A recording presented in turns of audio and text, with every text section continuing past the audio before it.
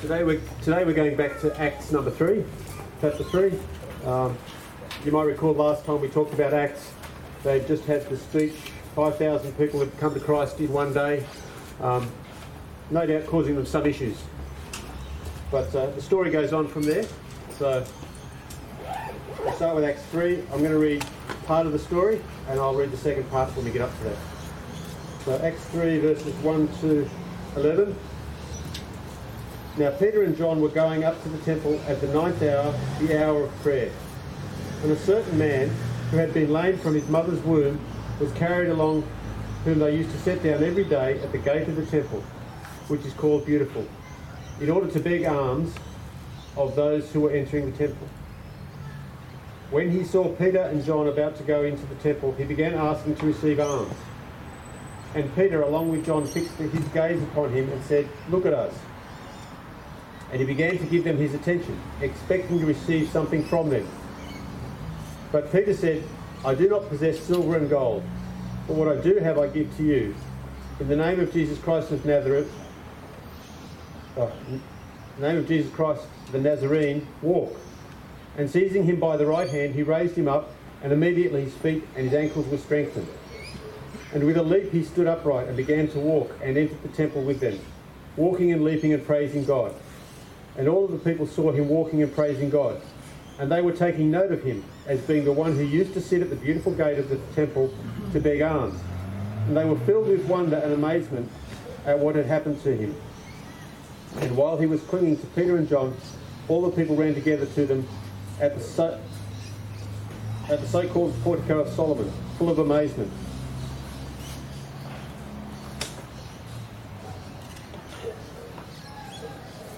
So Peter and John are going to the temple. Now, they were quite happy to continue with the rituals of Judaism that didn't conflict with their faith. So they were quite happy to go and pray in the temple.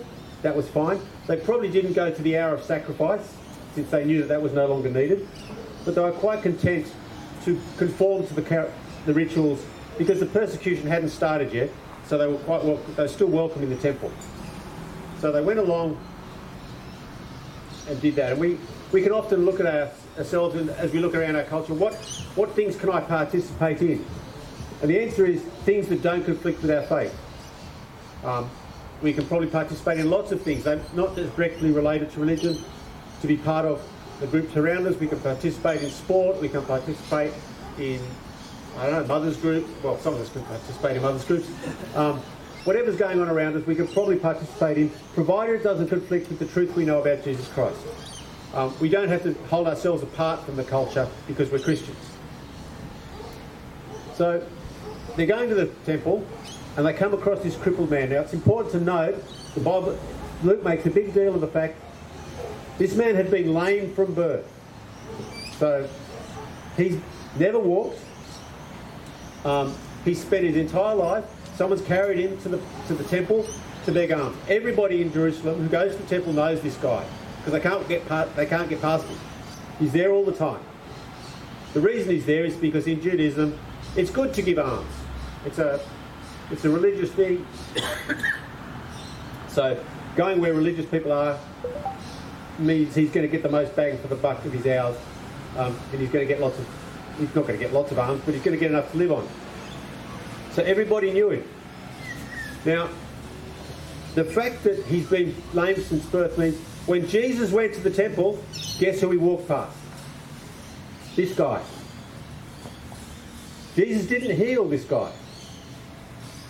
Jesus moved on past him. So, Jesus didn't feel it was his job to heal everybody. He healed the people God put before him who needed healing.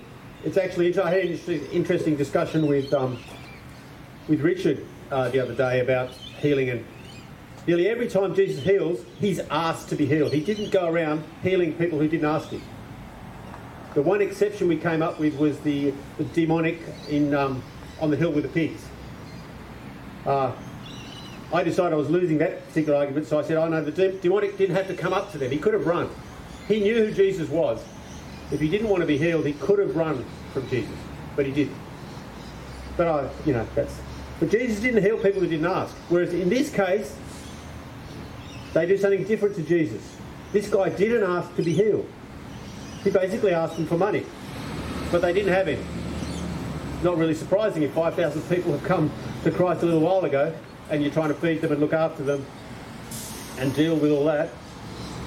So they didn't have. So he's asking for alms to have help in his current situation. But God has bigger plans for him than what he knew. So Peter basically says, I don't have anything that you're asking for, but what I do have I'm going to give to you. And the key point for this passage for me is that Peter and John offer what they have. They had the Spirit, they had the ability to heal. Now, I don't know whether they were walking along and suddenly the Spirit said to them, oh, that guy there, you can heal him now. Or whether they'd come to that the conclusion that they could heal somebody when they went to prayer. I don't know. But they obviously knew that when they called on Jesus' name at that time, it was going to happen. But for us, what do we have that we can give to people? So often it's easy to look at people who are in trouble and say, I can't really help them. What would I know? We need to be willing to give what we have. And it was interesting today, I was talking to Dave Jarrett before church, and he gave a really good example of doing that. They've got a friend who's been affected by the floods.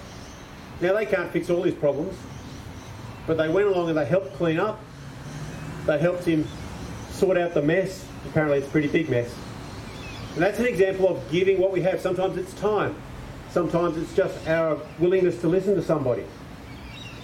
Other times it's out of the blessings God's already given us. Sometimes it's money or things that we've been given that we can share with other people. And maybe for you, your faith is enough that one day you'll reach out to someone who's crippled and say, rise up and walk. I'm not sure my faith is that great. I'm not sure if I heard a silent voice saying, reach out and say, you're healed, get up and walk, that I'd actually be able to do that. Maybe. Depends how loud the voice was. Whether it came as God's big scary voice or his little quiet voice. Quiet voice I'd probably ignore. But I don't know where you stand with all that. But sometimes God shows us people who need help. Maybe it's just you're aware of someone who's missed church regularly, or you run into someone at the coffee shop and they just suddenly start talking to you. I mean, it's strange. That doesn't happen to me, but seems to happen to Richard a lot. He goes swimming. He's going to swim, and people want to talk about God to him. I don't know what he does or what sign he's got over his head, but people always say, and so he makes time to talk with them. He goes walking with them but they basically come to him, and he's not chasing them. He's just available for God's voice. So that's the sort of thing we're talking about. God will bring people to you. In Ephesians 2, 8 to 10.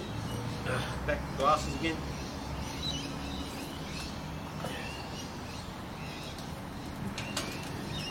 8 to 10 says, for by grace you have been saved through faith, and not of yourselves, it is the gift of God, not as a result of works, that no one may boast. For we are his workmanship, created in Christ Jesus for good works, which God prepared beforehand that we should walk in them.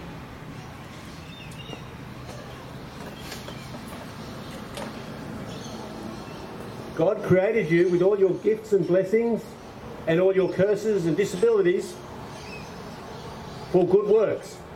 They are there for a reason. Sometimes what we give to people is out of our pain, out of our failings. Because we can advise people, say, no, you really don't want to do that. I did that once. This is what happened. Maybe you don't want to go there. Maybe it's from our successes. I don't know, but we're not a mistake. Your gifts are not a mistake. You're not inadequate for the things God has prepared for you. You're not necessarily inadequate for the things God puts in front of you. Our brain will tell us we are. Oh, homework. What can I can't help with homework. I was such a bad student. Someone else can. Sometimes bad students make the best teachers because they understand the difficulties people have. People who are good students, they go, and what is your problem with that? And it's easy to convey the impression that they're just stupid. And we don't want to do that because the people aren't stupid. So don't run yourself down. And to be fair, sometimes it's appropriate to say, maybe I can't help you, but maybe I'll talk with someone else who might be able to better help. Sometimes it's just advice. But other times we're just chicken. Someone wants to talk about the gospel. I've got a good friend called Adam Wilkinson. He'll talk to you about the gospel because my story's not very interesting. And that's just an excuse for us. So it's difficult to find the difference between an excuse and sometimes someone wants to talk about something that's really out of our league, then it's better to pass it on. But we need to be willing to offer what we can out of ourselves, out of who God has made us, and be aware of those works that he wants us to do. So, this other interesting thing about this miracle is it's very visible. This man has never walked. It's not a slow healing. And suddenly he can walk. Luke's description is almost as though you can see his ankles and his legs growing strong enough to hold him up now. And obviously he wasn't going to get up by himself because he wouldn't know how. So Peter reaches down and pulls him up. It's not like he's got a choice in this. So he pulls him up. So sometimes when we're helping people, we've got to pull them out of where they are and help them move forward. Gently, of course. But it's a very detailed miracle. And everybody knows this guy, so they suddenly see him dancing around and say, hang on, he's been at the gate for 20 years or however long it was. I know him, he can't walk. And what's going on here? So they all start to gather around. It's interesting, the passage says, there was wonder and amazement. This very visible miracle didn't convert anybody. It wasn't enough that they saw this miracle happen. So they're all coming around to find out what's going on. So we get to the next part of the passage, which I'll read now. The glasses. Uh-oh. But when Peter saw this, he replied to the people, Men of Israel, why do you marvel at this? Or why do you gaze at us as if by our own power or piety we had made him walk? The God of Abraham, Isaac and Jacob, the God of our fathers, has glorified his servant Jesus, the one whom you delivered up and disowned in the presence of Pilate when he had decided to release him. But you disowned the holy and righteous one and asked for a murderer to be granted to you. But put to death the Prince of Life and the one whom God raised up from the dead, a fact to which we are witness. And on the basis of faith in his name, it is the name of Jesus which has strengthened this man, whom you see and know. Through him has given him this perfect help in the presence of you all. And now, brethren, I know that you acted in ignorance, just as your rulers did also. But the things which God announced beforehand by the mouth of all his prophets, that his Christ should suffer, he has thus fulfilled. Repent, therefore, and return, that your sins may be wiped away, in order that the times of refreshing may come from his presence in the Lord, and that he may send Jesus the Christ appointed for you, whom heaven must receive until the period of restoration of all things, and which God spoke of by the mouth of his holy prophets from ancient times. Moses said, the Lord God shall raise up for you a prophet like me from your brethren. To him you shall give heed in everything he says to you. And it shall be that every soul that does not heed that prophet shall be utterly destroyed from among the people. And likewise, all the prophets who have spoken of from Samuel and his successors onwards also announce these days. It is you who are the sons of the prophets, and the covenant which God made with your fathers, saying to Abraham, and in your seed all the families of the earth shall be blessed. For you first God raised up his servant, and sent him to bless you by turning every one of you from your wicked ways.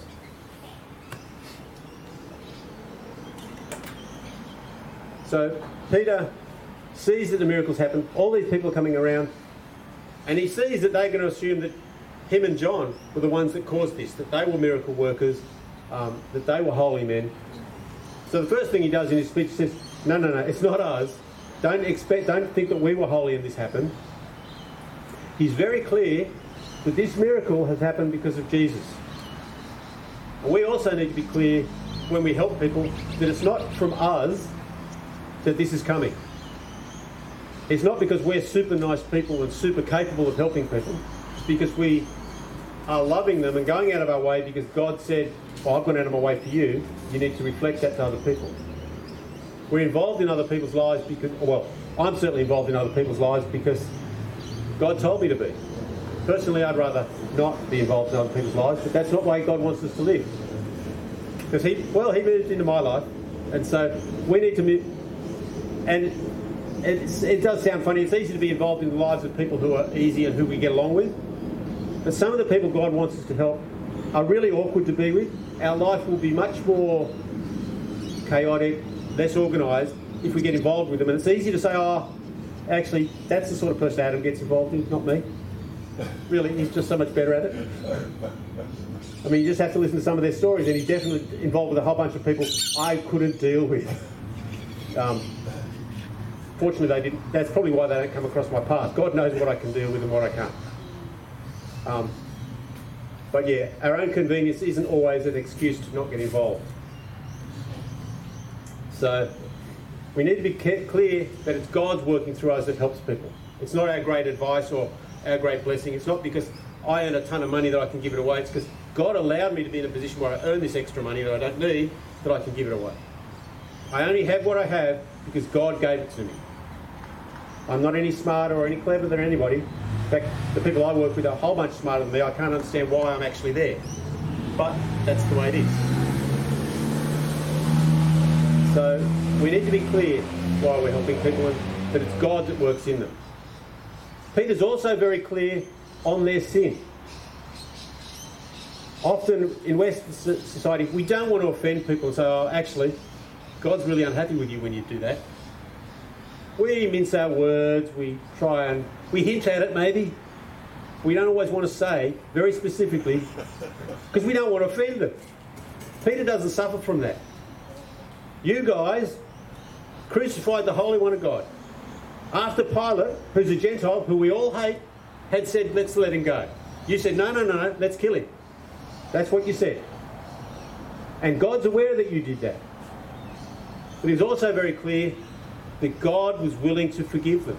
That it wasn't a sin they couldn't come back from. That God was willing to meet them even though they'd rejected him. And we need to be clear when we're talking about people's sin that God is willing to forgive them that sin, just as he forgave us ours.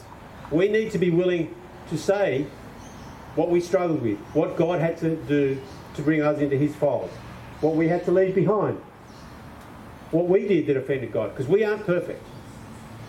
And years ago I discovered when I was working in a coffee shop, one of those trendy things of the 80s, it was really easy for Christians and for me to give the impression that everyone needs God, but you need him a whole lot more than I do, because my life was pretty good. I didn't take drugs, I didn't drink, I didn't do a whole bunch of other stuff that these guys were all doing.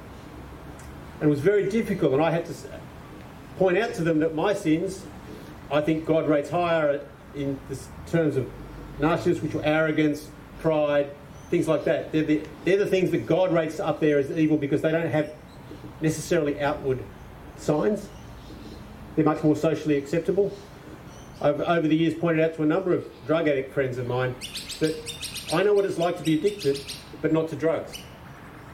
My habits, the way I relate to books, the way I relate to science fiction books, were the same as theirs. If I started reading a book, I couldn't stop. If I had a book with me at work, it was very tempting to get it out and just read a chapter in between doing real work. Because addiction is when you can't control your behaviour. Whether it's because it's addicted to drugs and you've got a chemical addiction, or whether it's because you're addicted to people's praise or people looking at you in a certain way. We lose the ability to say no to things because of our addictions. I'm not trying to say that the addiction to books is the same as an addiction to heroin. I didn't have the chemical problem that you could get with those sort of addictions, but in principle they're the same. I could lose control of my actions in order to read more. Not that it accomplished anything, didn't make me feel better after a while, but yeah, so I forgot where I was. Never mind. So we need to be clear that we're not any better than the people we're talking to. We're not any better than the people we help. It doesn't make us better. It just means we've experienced God's forgiveness and His blessing, and we're trying to share that with them, and we'd like to walk with them on that road. So we need to think, what do we have to give? Who has God made us? How can I put myself around people who might need what I've got to give? How can I best use my contacts? How can I best change my life to make myself more available to certain programs? I mean, I hear about the homework program. I'd really like to get involved in that. I've always worked with youth, almost my entire life since I was 18, since I was one. I'd like to get involved with that, but my current job doesn't allow me to do that because I can't possibly get home before 4:30 if public transport is very gracious to me. If it's not gracious, it's sort of 5:30, 6 o'clock. So getting involved in a program like that is something that I can't be part of. But maybe there's other ways I can get involved. And so I need to look for those. I tried the coach program. I've signed up for that because I'm not really good at making people. People don't come up out of the street and talk to me. And if they did, I'd probably ignore them. But I don't convey the impression that people can just come up and talk to me. I don't know what it is, and I'm not really worried about it. But I need to find a way to connect with people that need help. The coach program for me was an opportunity to do that. I'm reasonably good at seeing what's wrong and how to fix issues for things. So when they gave us a problem in coaching about cooking, the answer was really obvious. You get a slow cooker and some menus, because this client particularly wanted us to learn how to cook. Something you can't fail at. It's actually pretty impossible to fail with a slow cooker and a packet mix. Because it's important when people are learning something that they experience success. Unfortunately, I did the training, 2.5, 3 years later, I'm still waiting for, they've tried to match me up with a couple of clients and they've all just disappeared after we got halfway through the process. Very frustrating. Maybe God doesn't want me involved in that, but that's okay. So we keep looking for that. So look for ways you can use your gifts and connect with people you can minister to.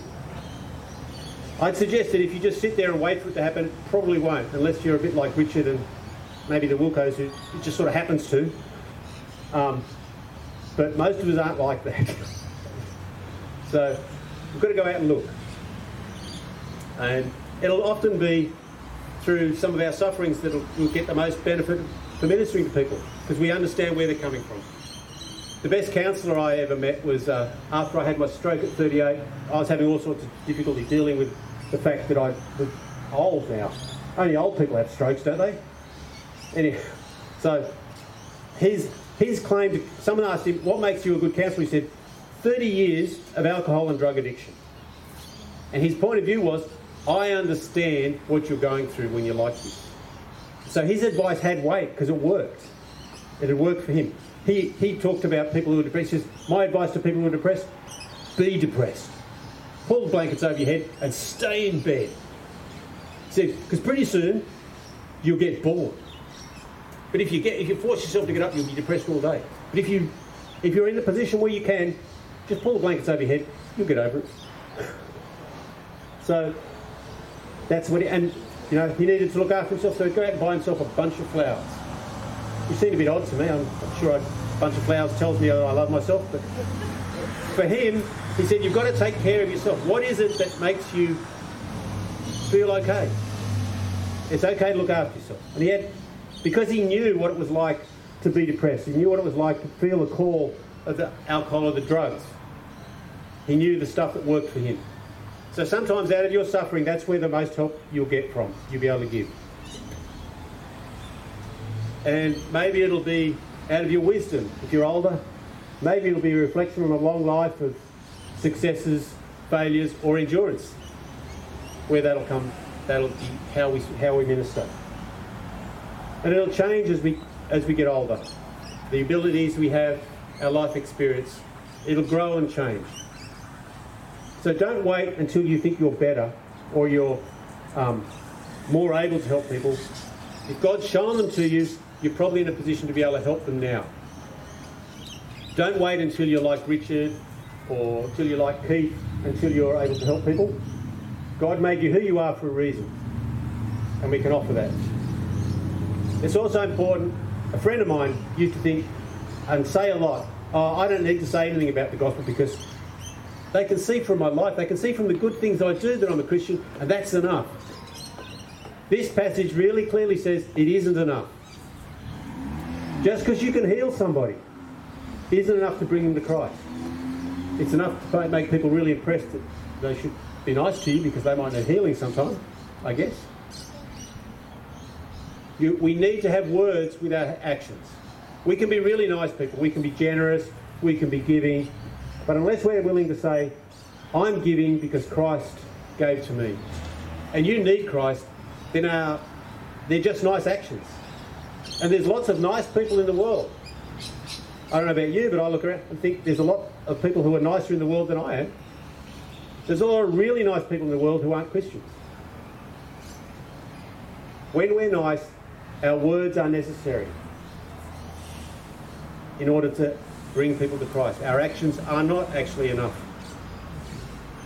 And we need to be clear that we're bringing glory to God. It's not, if people try and say, oh, John, you did this and it's great, and it's like, yes, but really God's the one who helped you. God's the one who got in there. God's the one who keeps me motivated to keep coming to help you. Glory goes to God, not to me. Because we're God's workmanship. He made us the way we are. We might not like it. We might not be happy with it. We might wish we were something else, and then, we'd all like to be like someone else. Because usually when we do that, it's because we want only their good points. We don't accept the bad points that come with all that. We just want the good bits. So that's where I went with that passage. Thank you very much. I don't know if there's a song for the closes up or not. No, if you want to just pray, okay. Finish up because of the boys that are using dead for Christ. They're jack of all trades. Okay. Lord, thank you that you loved us enough to send your Son. Thank you that for some reason we don't understand, you chose each one of us to be part of your family. I pray that you'll give us opportunities to be generous to others in our talents, in our blessings. Lead us to people who we can help. Give us the courage to speak your words to them. I just pray you'll be with us in the coming week. Be with those people who are sick. Help them to find comfort in you. In your name, Lord. Amen.